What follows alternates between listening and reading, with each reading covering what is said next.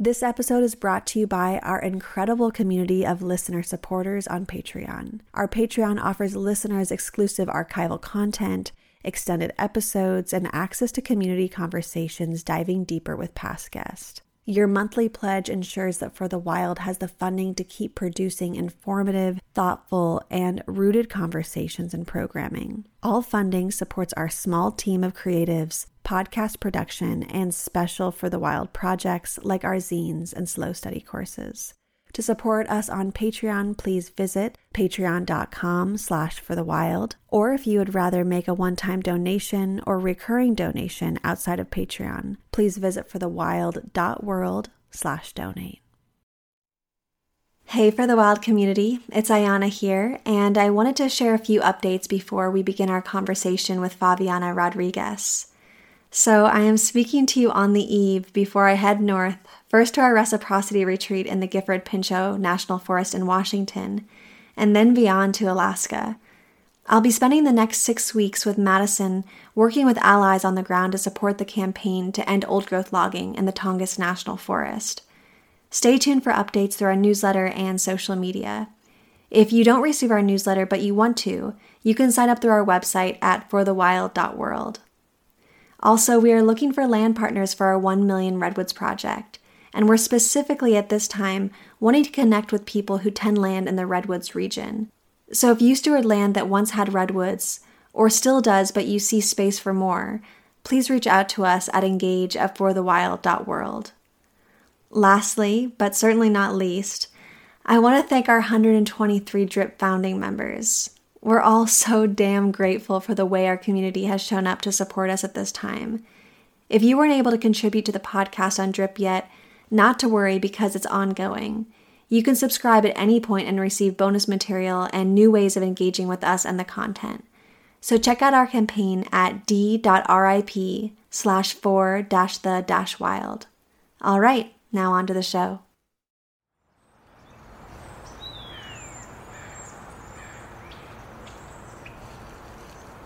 I believe that this is white men's kind of last attempt to really have power, and it's getting ripped out of their hands. And naturally, when that is happening, you will have a backlash.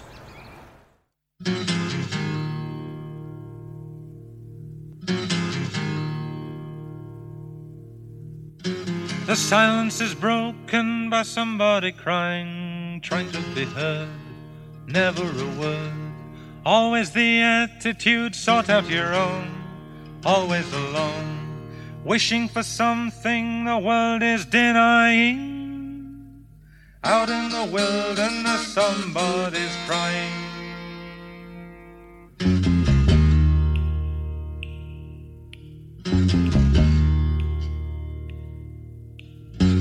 Somebody wishing for something to happen, wishing to tell, wishing to help. Someone was listening, someone who cared, never despaired. Someone to lean on and someone to trust, who needs your assistance and finds your disgust.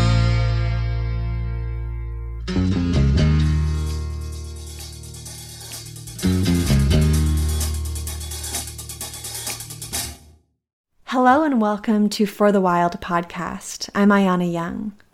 Today we are speaking with Favianna Rodriguez. Well, Favianna, on behalf of the entire team at For the Wild, I really want to thank you for your work in imagining a culture of liberation through art. So thank you so much. It's wonderful to have you on the show today. Thank you. I'm excited. Envisioning a world where militarized political borders no longer separate children from the love of their mothers and the stories of their ancestors is an immense endeavor. I won't attempt to paint a picture of the atrocities families are facing at the imaginary yet severely physical line between the US and Mexico right now, because those are not my stories to tell. So instead, I want to begin this conversation by honoring the spirit of the monarch butterfly, the longest migrating insect in the world. Monarch, like salmon, symbolize our multi-species right to migrate for survival, a will to survive that women embody fiercely, 80% of whom will be raped on their northward migratory journey. Much of what I've said has been a reiteration of the messaging from the Migration is Beautiful movement, a movement that your art catalyzed. So would you begin by speaking about the beauty of human migration and how you have witnessed the symbol of the monarch butterfly empower migrant communities? Yes, that's a great question.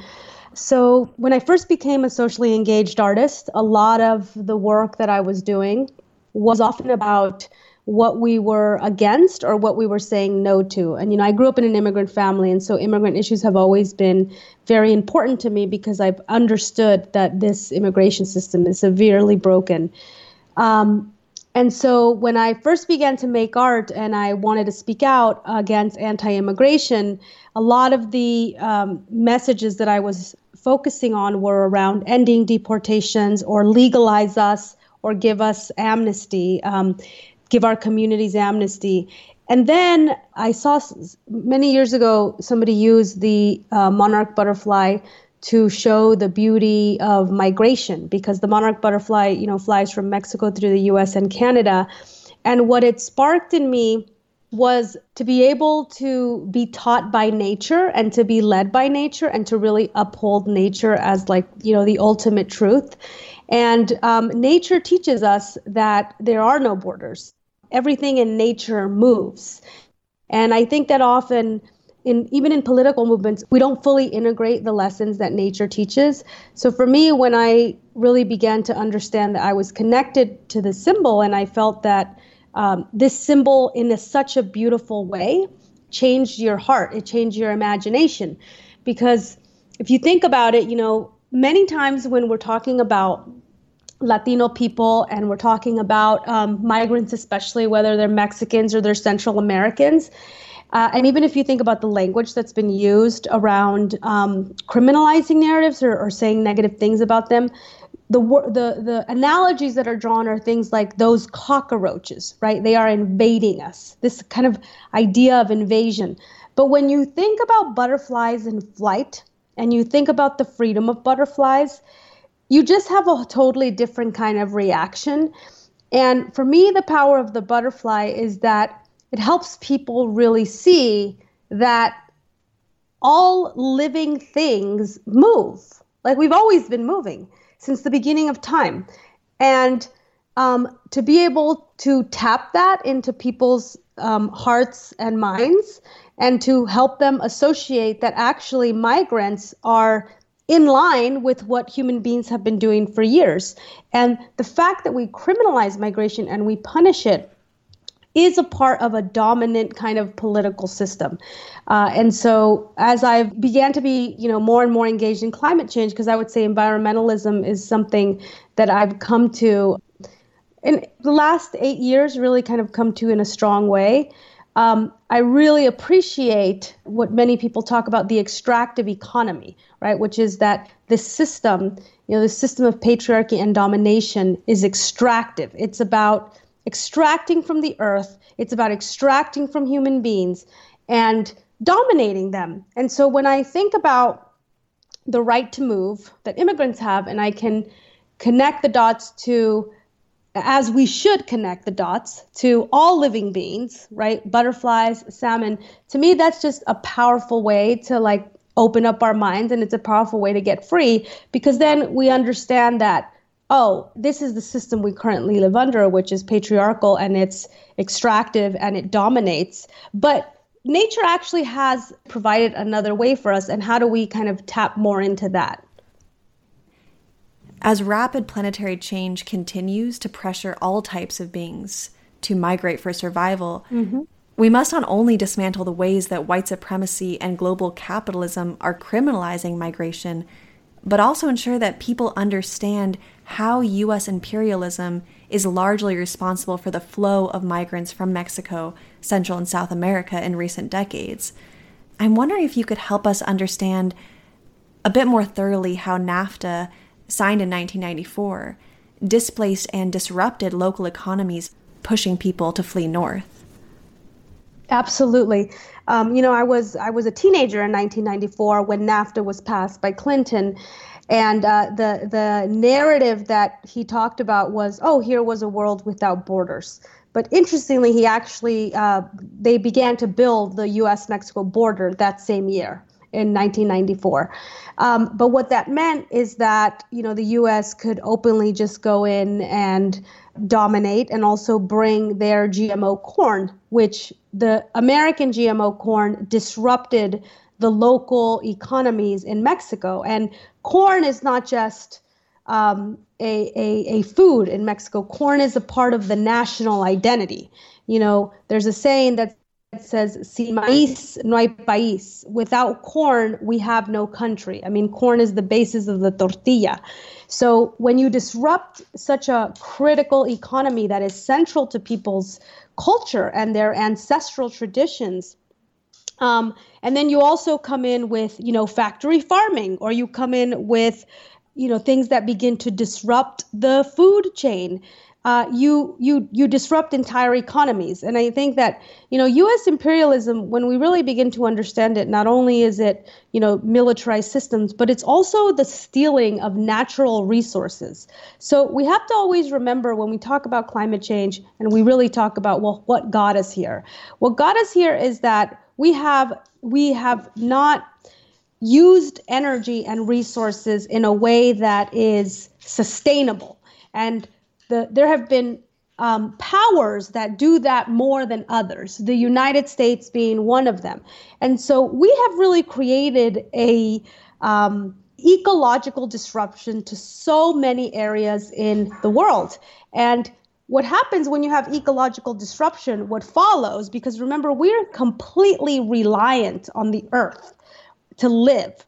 So when you extract natural resources and you steal people's ability, or you begin to tax certain part of what they export, and when people can no longer survive on their land, that leads to political instability. Just like droughts led to political instability in Syria, which created the Syrian migration crisis. It's the same thing, that when we don't act, when we behave in a way that's greedy and we violate the land and we disrupt the ecology, we also disrupt people. And maybe over 20 years, 30 years, you won't feel it. But after hundreds of years, people are going to feel that. This is what's happening even in migration in Europe. The English colonized so many parts of the world, and now migrants are going to those places from which they were colonized because their homelands are so disrupted. And so to me, that really illustrates this huge intersection that we have with the environment, ecology, however you want to call it, is that the effects of what happens when we go in and not act in a sustainable way with the land, we will disrupt it. We will eventually cause huge problems like mass migrations, like what we're seeing right now, where you have families showing up at the border with their children, and you have children traveling on their own, sometimes as young as 6. People are putting themselves at that risk because they can no longer tolerate the instability and poverty and the violence, the just blatant violence that's happening. And on top of that, then the United States begins to criminalize that. And guess what? Who makes money? The prison industrial complex. Where are they incarcerating these people? They're incarcerating them at the U.S.-Mexico border in the Rio Grande Valley. Hey, guess what kind of water they drink? They drink fracked water. And the kids, as a result, are very sick. So these things are very interconnected. And I think, as an artist, it's very important for me to really tell those kinds of stories, because it's not about, climate change is an issue here and immigration is an issue there. It's not like that. These are not, we don't separate our lives by issues.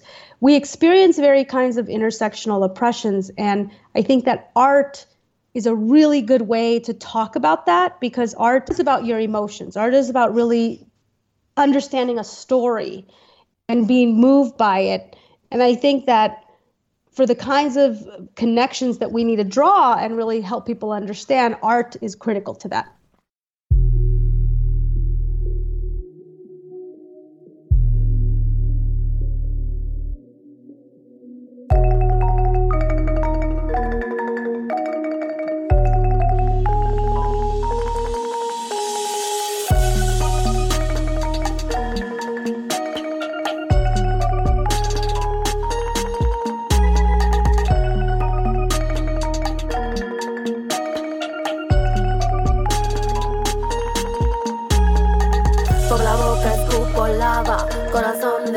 obsidiana, alma de anciana, sabia, rabia, música y magia. Por la boca escupo lava, corazón de obsidiana, alma de anciana, sabia, rabia, música y magia. Demasiado intensa para una simple humana, con su orgánica materia y tormentas en el alma. Demasiado intensa para ser humana, pero muy mundana para ser diosa. Por eso soy odiosa y bastante caprichosa. Por eso digo lo que pienso aunque incomoda. No me pasan en la radio, no les voy a pagar. Si el honor es suyo no me voy a rebajar. No me invitan a sus fiestas ni a sus festivales, pero me ponen fuerte en las marchas, en las calles. Sabes, no quiero un carro del año, quiero aprender a manejar mi vida sin hacerme daño y sin hacerte daño. Pues que voy a cantar si tuviera el alma podrida, si no me atreviera a sanar. ¿Qué tal? Me llamo Rebeca, tengo orejera de jade, tengo tatuadas las piernas, los brazos y en los puños los ideales. Soy un volcán, soy una pantera y tengo manada de perras. No le canto a cualquiera, le canto a mis lobas, le canto a guerreras. Soy un volcán, soy una pantera y tengo manada de perras. No le canto a cualquiera, le canto a mis lobas, le canto a guerreras. Por la boca escupo lava, corazón de obsidiana, alma de anciana, sabia, rabia, música y magia. Por la boca escupo lava, corazón de obsidiana, alma de anciana, sabia, rabia, música y magia.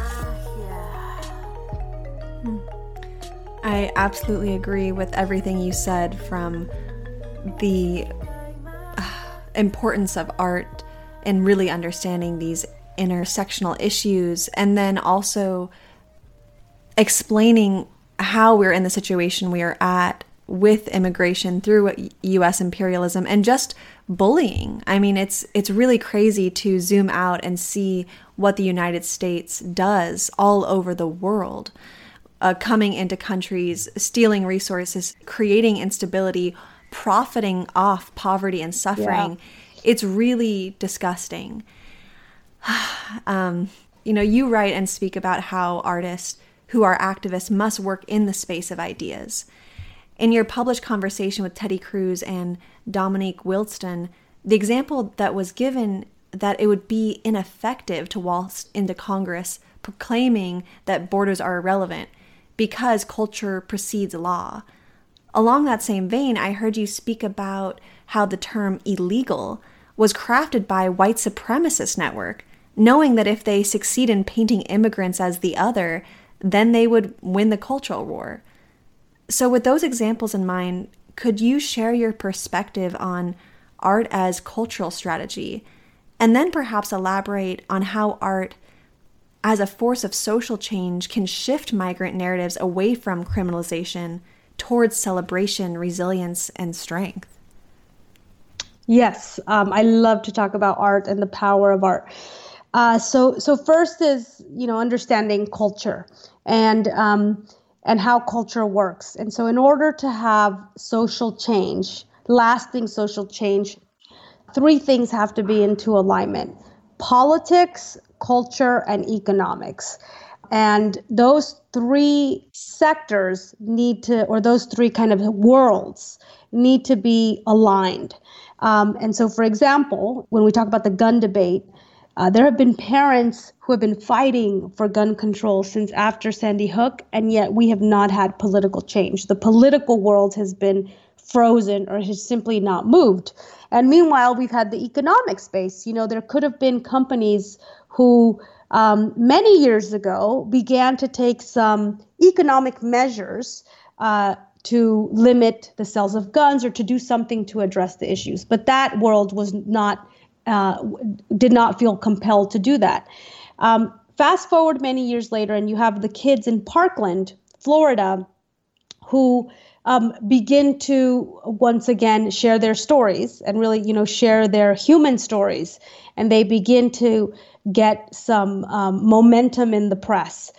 what did they end up doing? They ended up pressuring the economic sector, as we saw Walmart and Dick's Sporting Goods change their policies. And I believe it happened within a week or two.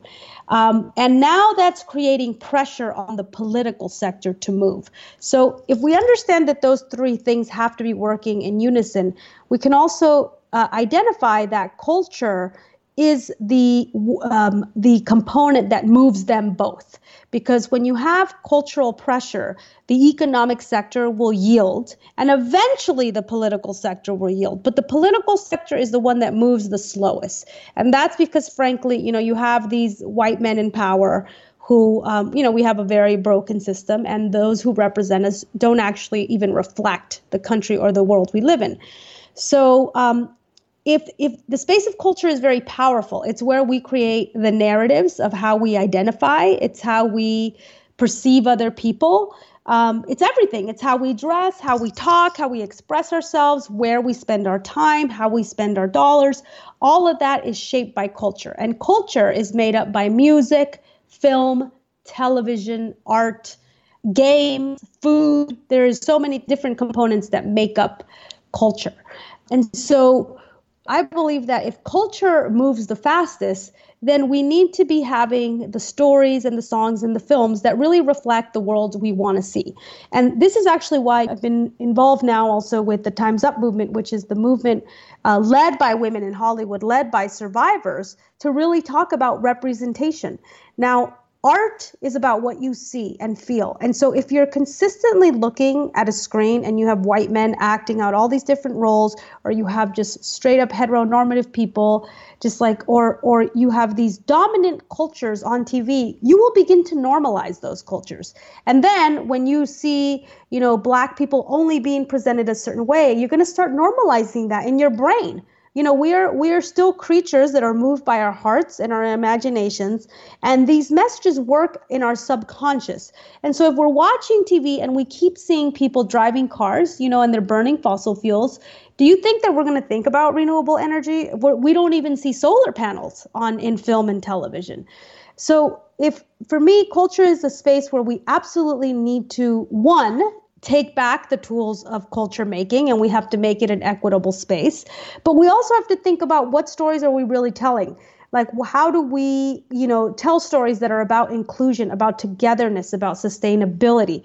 If we begin to normalize these through music, film, television, art, then we have the possibility of actually going there, because every single major social movement was always led by culture. Right? The AIDS fight during the Reagan era, that was led by ACT UP. That was posters, that was advertisements, that was Keith Haring, and then you had more and more queer people on TV. You had the AIDS quilt. It's the same thing when we had in the civil rights movement. You had music, you had literature. So culture is indispensable, and it's hugely important. And so as a person who works in culture, not only am I an artist and I do my work as an artist and create these art experiences, but I also work with many other artists because I believe that artists actually are very crucial to social change. And I think that when we include artists and when we really can tap into the power of what artists can do, we are more likely to win. And what I mean by win is we are more likely to achieve equity, justice, and equality. So moving on to your second part of your question, which is about the butterfly and how it can change attitudes towards migrants, is because all of the attitudes that we currently have towards migrants were created and designed. They were created and designed by white supremacists, by white nativists, who knew that if they use language like illegal, if they show pictures of people running across the border, and if they framed things in a certain way, again, they're using culture and they're framing these things in a certain ways that are very subliminal, then they would be able to pass harsh policy. It's the same thing, with police brutality. If white people were being killed at the rate that Black people are being killed, that would end in a few days because of white outrage. But because we are so used to seeing dehumanizing depictions of Black people on the screen, Or we just don't, there's a lot of people who don't even interact with Black people. And so much of what we receive as racist that actually changes people's attitudes. And we can live in a country where Black people are constantly being killed by the police and nothing gets done. It's the same thing with immigrants. We have been taught that immigrants are less than, they're less deserving. And imagine if we lived in a society where we valued people who moved because it was a part of nature to move. And if we said, wow, you've traveled all this way, it's clear that you need a safe place. Let us welcome you. Have a seat, drink some water. You're safe now. We're going to welcome you. Imagine if we had that kind of society. And imagine if we built monuments to migrants. I mean, migrants are the ultimate, they are really doing something that is the ultimate human story, which is that you leave your home to go into a distant place that you have no idea what it's like, but you go because you want to survive or because you want to be with your loved one. But that's a beautiful story. And I think that for me, with art and with the butterfly, it's really about how do we show the beauty and the resilience and also just the humanity of migrants in a way that will make us remember that we're human and that migrants are human too. And that as human beings, we don't want to cause this level of pain to another community. And so with my art, I'm really trying to attempt to do that through different symbolism, storytelling, and supporting other artists who also want to do that. And I'm wondering, how has your work in terms of cultural strategy gained or changed meaning under this political administration? Not to say that other administrations in the past haven't been terrible in their own ways, but, what's happening now under Trump for you? Well, what's happening now is that I am extremely tired. I'm very tired and I'm working double time. I never would have imagined. I just would have never imagined that we would have gone so backwards, and that the sheer level of hate and just, domination and overwhelmingness of everything, because we're barely recovering from the Muslim ban. And then we are understanding that families and kids are being separated at the border. And then we can barely recover from that. And we see another shooting. And then we can't recover from that. And we're seeing, the extraction in the oil pipelines where, indigenous people are trying to fight. And then you see that, Trump is giving away pieces of land that are so important to wildlife, and it's completely overwhelming. And you see the people that are hired to run everything from the EPA to Homeland Security, and it's completely overwhelming. But I also think that it has required all of us to really bring forth our best game and our best efforts, because what we're up against is so significant. And it's also, in a way, it is like the end of this kind of ideology. I believe that this is white men's kind of last attempt to really have power, and it's getting ripped out of their hands. And naturally, when that is happening, you will have a backlash, but it'll be the last backlash. So I feel that I'm witnessing a shift in the sense that I'm witnessing new normals that are going to be here to stay. And whether that's, trans people being elected to office, or whether it's Black women being elected to office, or seeing a Black renaissance on television, seeing more shows of people of color than we have ever seen. And I also see, just what's happening in climate conversations. I go to a lot of kind of conferences and gatherings where we're talking about environmental justice and we're talking about climate change. And I see even the environmental movement asking itself very critical questions around our future. So I think I've never worked this hard in my life. And part of me is also like, wow, this is what life is going to be like for a few years, is that we're consistently going to be having to fight for our basic dignity, and also knowing that we're part of a new story that is being formed. And that's very exciting. So while I'm feeling just constantly overwhelmed and sad about everything that's happening, I also feel a great sense of clarity of what's needed. And I'm so excited to actually be fighting alongside so many different people now. I was just at the U.S.-Mexico border, and I saw a lot of white people come to the immigration protests. And I'm now, in places where I interact with a lot of actors and from Hollywood, and I see in them this desire to also want to do things, want to really be. Should I stop? Should I pause for that thing to go by? I hate this ice cream truck. I hate this ice cream truck. Okay, so anyway, I'll rewind. I'm very excited to be part of communities of change where we are just really taking ownership of how we shift things.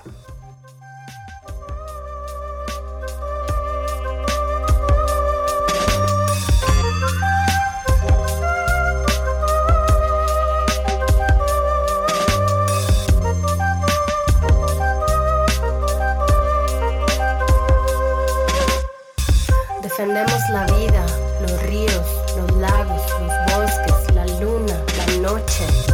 Y así como defendemos la tierra, defendemos los cuerpos de las mujeres. Nuestro cuerpo es nuestro primer territorio de defensa. Mi cuerpo es mi primer territorio de defensa. La sabiduría, la red de la vida, la energía que transforma odio en alegría, la valentía de mujeres combativas, la fuerza que da equilibrio y alegría.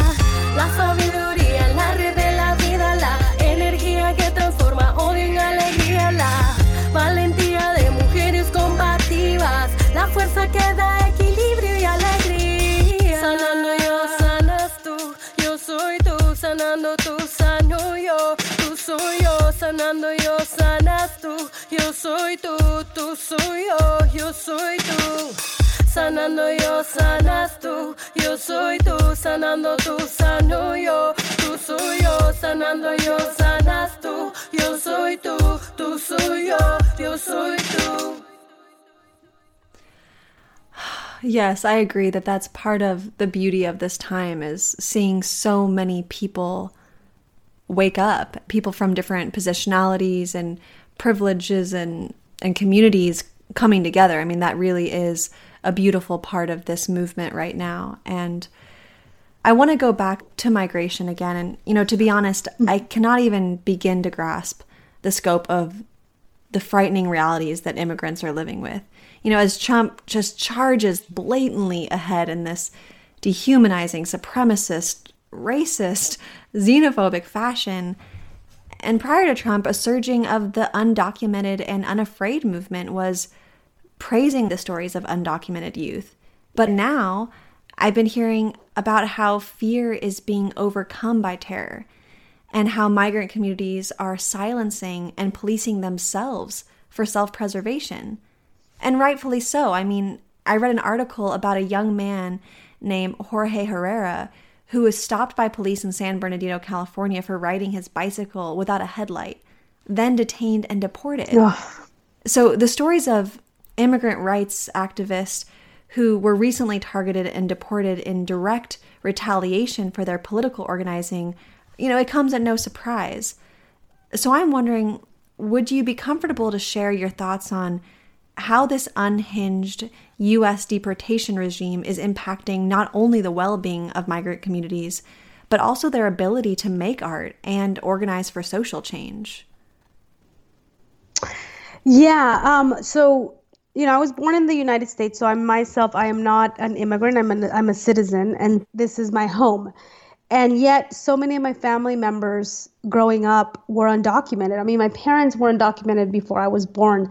So I've understood what it is, just the ongoing fear. And I've lived close to people who experience that on an ongoing basis.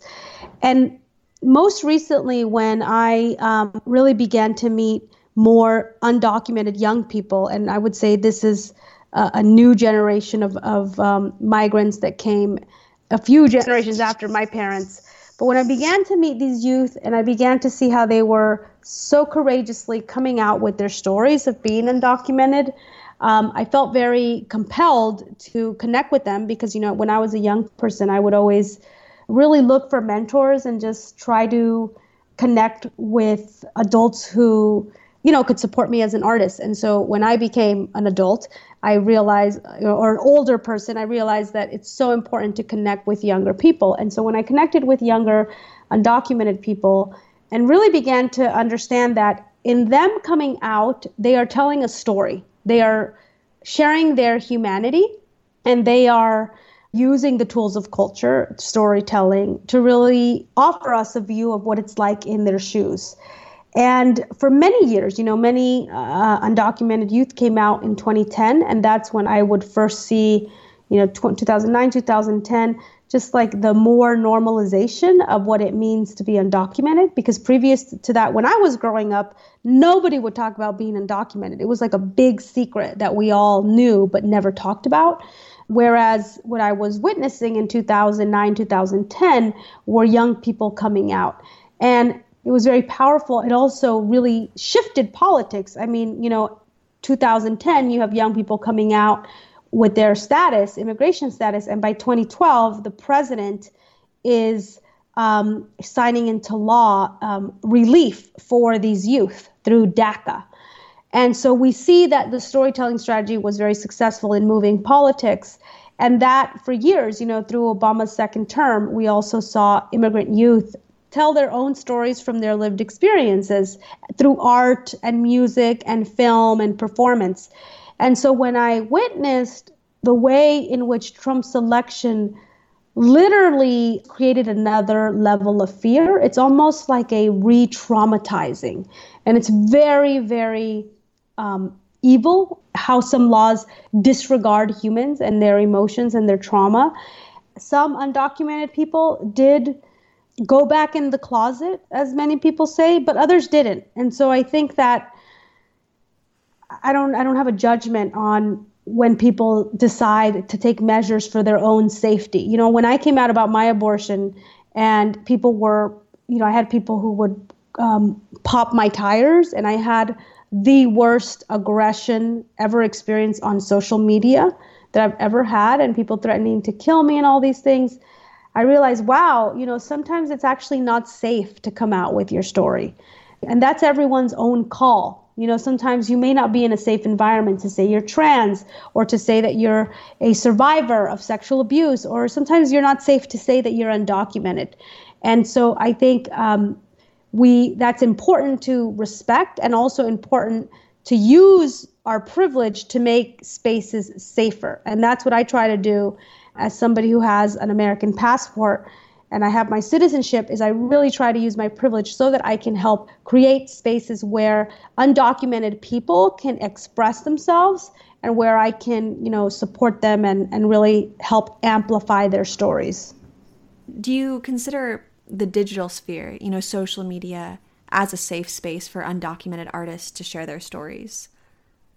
Sometimes, because people who troll feminists, or people who troll immigrants, or people who troll anyone with progressive ideas, those are very highly organized mobs, organizing people to all go comment at the same time.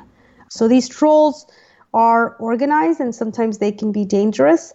I think that digital spaces, there is a perception that they are safe, but I don't believe that, because especially now when we've understood the spying that Facebook has been doing on us, and we understand that Cambridge Analytica is selling our data, and then you see that we're under a fascist regime. The FBI under President Trump has a new designation for Black liberation fighters. They're called Black extremists. So there are many situations in digital media where it's important to take precautions, and it's actually important to really consider your own safety. At the same time, I didn't grow up with the internet. I didn't have the internet until I was my first year in college. And for me, the internet has been so crucial in having a voice and a platform. And so even though I have been trolled, even Breitbart wrote something about me, I love the tools that technology offers me to have a platform. I go back and forth. I don't think these spaces are always safe. I think just like technology is always changing. It's important to just always revisit how you are sharing in social media, and also know that it's a space to really get the word out and to have a platform. Mm-hmm. The Trump administration is pushing many of the long-standing insidious ills of American society to a visible extreme. And perhaps it takes images of toddlers in cages for Americans to wake up to the violence this government has always reaped. But I wonder, how long will it take for these headlines to fade? And I also wonder how Attorney General Jeff Sessions' recent decision to deny immigrants asylum from domestic and gang violence will feed back into the social dynamics that are pushing children and mothers northward. Oh, yeah. Oh, gosh.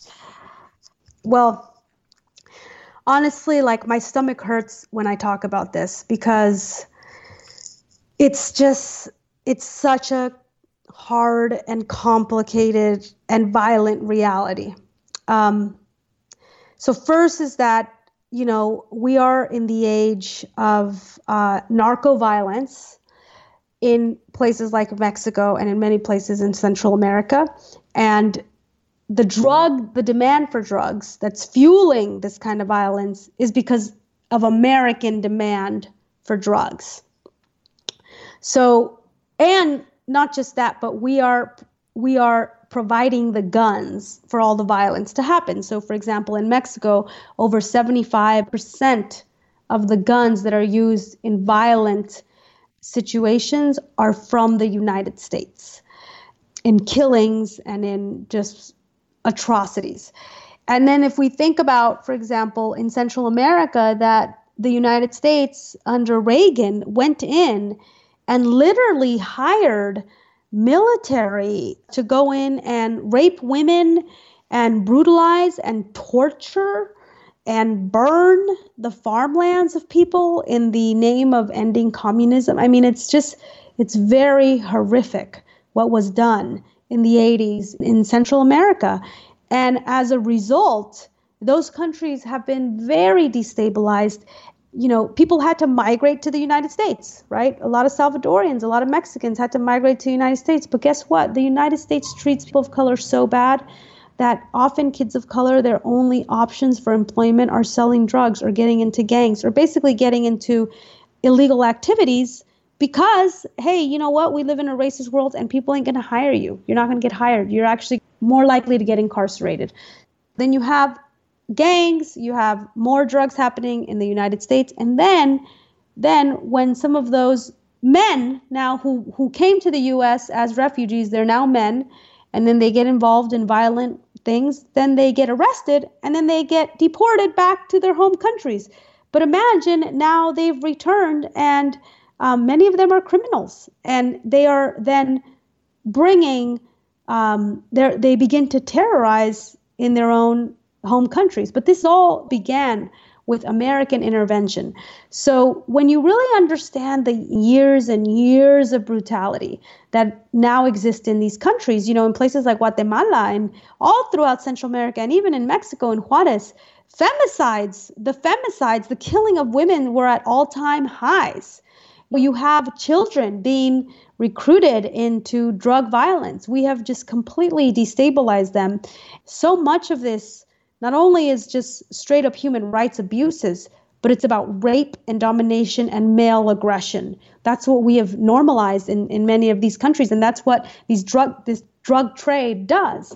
And when we take away the basic human rights and we no longer look at patriarchal violence, which has plagued these countries because we exported that, we set that up, Reagan, and even people before him. And then we take away one of the small things that women could access. One of the small things that women could say, no, I fear for my life, or I was abused, or I can't go back because I might be raped or abused. And on top of that, these women, 80% of them who are crossing the border have been sexually assaulted. So just consider that for so many women and trans people and queer people, they have been experiencing assault for so much of their life. and that they can't access legal frameworks to protect themselves is horrific, and it makes me sick. I so understand that this is an issue of white supremacy, but it's an issue of patriarchy. When you crush women, you destroy societies.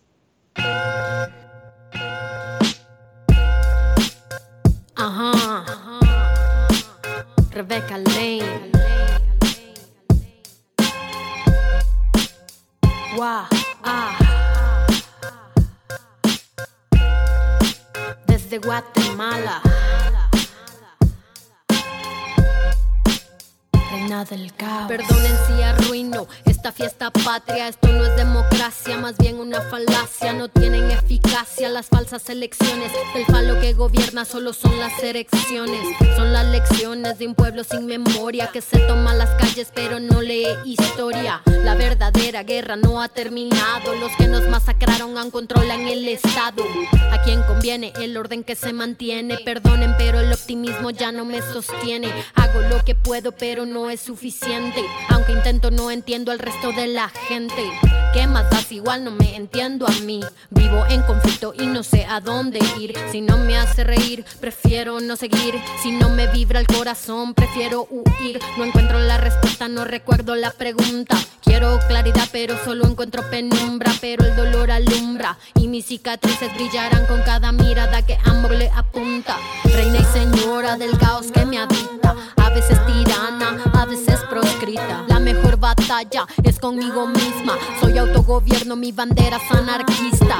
Reina y señora del caos que me habita. A veces tirana, a veces proscrita. La mejor batalla es conmigo misma. Soy autogobierno, mi bandera es anarquista. Y no voy a hacer arte nada más para complacerles. No voy a censurarme para no incomodarles. Vengo a contar mi historia, no a tener buenos modales. No vine a quedarle bien a nadie. No vine a hacer las paces, no me pongo disfraces. No vine a repetir las frases de organismos internacionales. No salgo a protestar para que la gente me vea y luego subir fotos para que crean en la calle hay pelea. Yo no elegí la guerra, pero nací guerrera y lo seré hasta en el día que me muera. Ni perdón ni olvido aunque la llaga me duela. La llama en el alma me consuela. Ay, no busco un escenario para amenizar tu fiesta. Cada una de mis letras una falla en el sistema. Los dinosaurios duermen con el arte sin protesta. Que se extingan de una vez en el planeta. Que se extingan de una vez tú.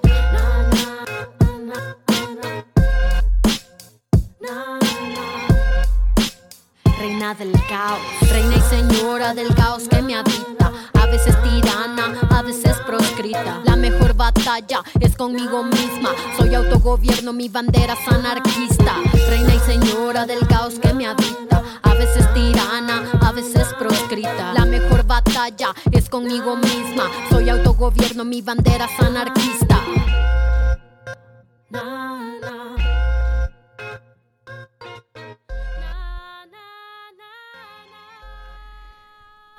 Well, we are so inspired by your approach to creating politically engaged art and how you encourage art that expresses the complexity and multiplicity of human experience. And then instead of only reacting to injustice, you tend narratives of joy and resilience. And I want to ask, do you think that our dedication to joy, pleasure, and creativity must only grow fiercer as the militarization of global capitalism seemingly only increases in brutality? Yes, I think yes, I believe that, because the truth is that the level of trauma that our communities are going through is severe. I mean, we are now living in a moment, in the moment of Me Too, thanks to Tarana Burke. We're living in a moment where we're understanding just how normalized sexual violence is in our society. Okay, so we're dealing with years and years of abuse and assault on women that is now starting to just begin to be uncovered. And we're understanding that so much of the behaviors that we thought were normal, like sexual harassment, you know, and that perhaps in the past we couldn't speak out about, now we're understanding that we can speak out about it. And when you realize that so many people of color, Black people, Latino people are in prison, and that prison has people in cages, and that prisons are the new form of slavery. When you understand that, and you understand that, that we live in a society where a Black person who might want to go to the park and is driving just has to fear for their life when they get pulled over by an officer of the law. These are very harsh times. These are very sad truths. And those can break people, because they're just like, when the plant gets shut down in your community and you no longer are able to sustain your family, or when, you have no other choice but to work in the slaughterhouses where we're torturing animals because that's the only industry available to you, or you have to, work in a coal plant. There is capitalism and patriarchy and this extractive economy have really, really damaged people. That's why I think so many people are medicated in this country. I really believe that where people are sad, they are isolated, people work too much, they have to work because of our capitalist reality. And all of these things are very significant, as well as I know that our bodies are feeling the pain that Mother Earth feels. I know that, the rise in sicknesses and illnesses related to pollution or dirty water, all of that, those are in our bodies, and we're connected to Mother Earth. So when we understand that level of suffering is so severe, we have to equally reach towards our joy and our freedom, because that is what's going to sustain us. The one thing that they cannot control is our mind and our imagination. And the imagination is a very, very powerful tool. Einstein said that imagination is more important than knowledge. So I think that for us to tap into our joy and our resilience means that we're tapping into our power, and that we will be able, despite injustices that have been committed against us, that we will be able to thrive. And so, yes, to me, joy and freedom and a real ability to tell our stories is going to be part of our superpower to live in a more just world. Absolutely. A few years ago, you released a Slut Power series with images of women of color and messages such as "Politicians off my poo-tang, my uterus is mine." And I would just love to hear what slut power and pussy culture mean to you. Yes. Well, what it means to me is that, just like we have these laws that tell you that Latinos are invading you and you have to be afraid of them and you have to be afraid of Black people, we also have these narratives that tell us, oh, you know what? It's like, keep your legs closed, your pussy's dirty, it smells, or your pussy should only be used to pleasure a cis man. So I counter all those messages. To me, reconnecting with my body and loving my body means I am connected to nature, because this is what I have. Like, when I am really, truly embodied, I'm human, and I get to experience what human beings experience with nature. And I'm not just here to be a productive gear in the machine called capitalism. I'm here to be a human being and to connect with animals and to enjoy plants and to enjoy many other species. And in order to do that, I want to love myself. I was taught to hate myself. I was taught, just like so many girls, that you're ugly and that you should hate your body. So for me, pussy power is a way to take that back and to love myself. I love how you're working with pussy power and migration rights and climate change, and I am just so grateful for the intersectionality that you bring to your work. And, we touched on climate change at the beginning, and it seems that the climate movement is really struggling to move beyond charts and graphs towards actually activating people through art. And I'm wondering, how do you think climate change related art could be more captivating and solution inspiring? Climate art and the work that deals with ecology and the environment, I think right now has been mainly done through one kind of perspective. And that perspective is the perspective of white men. So when I grew up and I would, look at nature channels, images of people hiking in the magazines, or watch commercials and there was people out in nature, they were always white and they were always men. So I never really saw myself in nature. And I lived in a city, I live in California. I lived in a city of cement, and my parents just worked too hard, so I couldn't access nature. Sometimes I would join camps. My parents would put me in summer camps, and I would love to be in nature, but I didn't have access to it in the ways that other people did, and specifically white people just have more access to nature. White privilege earns you access to nature. For me, it's really important to always see stories of nature that are also where I see people of color in those settings. I see Black people connecting with animals, or I see, Latinos out in the forest or hiking or swimming. So the first thing is, I think we need to unlearn what we've been taught, and that we need to see stories of people of color in nature more. Because that will also show young people of color that nature is for them too. Nature is where they can also connect and enjoy, because unfortunately inequality has it so that many poor people of color and poor people live in very highly urban settings where we just don't have access to it.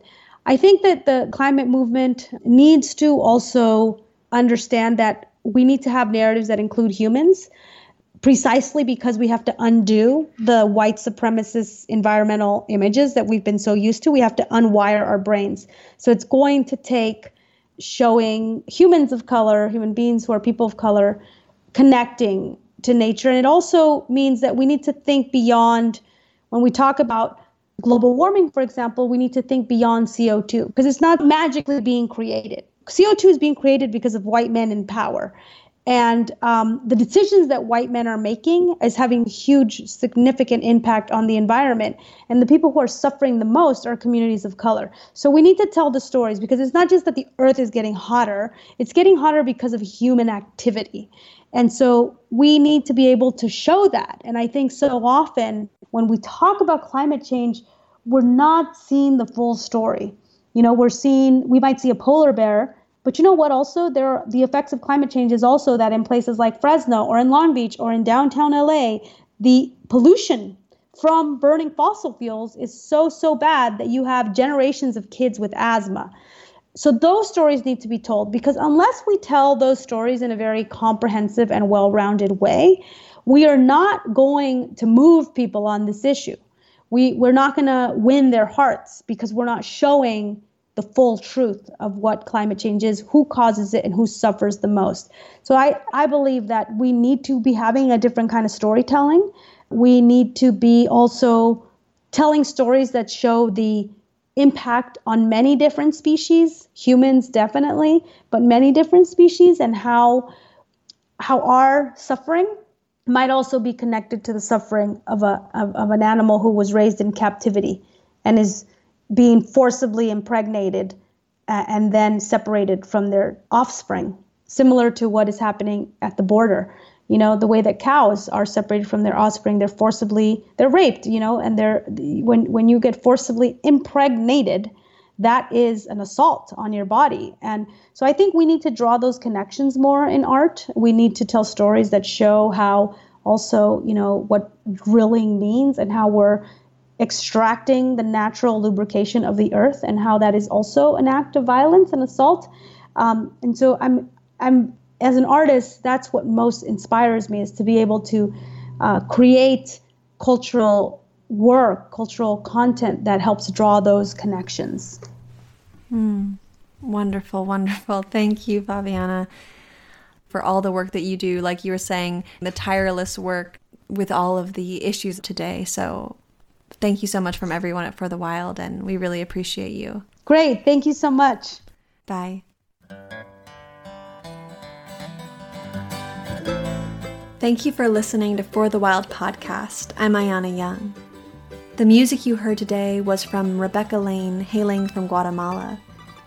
You can find her new album available on Bandcamp. Also, check her out on tour going on now. I'd like to thank our incredible podcast team, our editor and producer Andrew Storrs and March Young, research director Madison Mogolsky, media director Molly Lebov, and research assistant Francesca Glassbell. Questions for this interview were crafted by Madison Mogolsky, Francesca Glassbell, and myself. Until next time.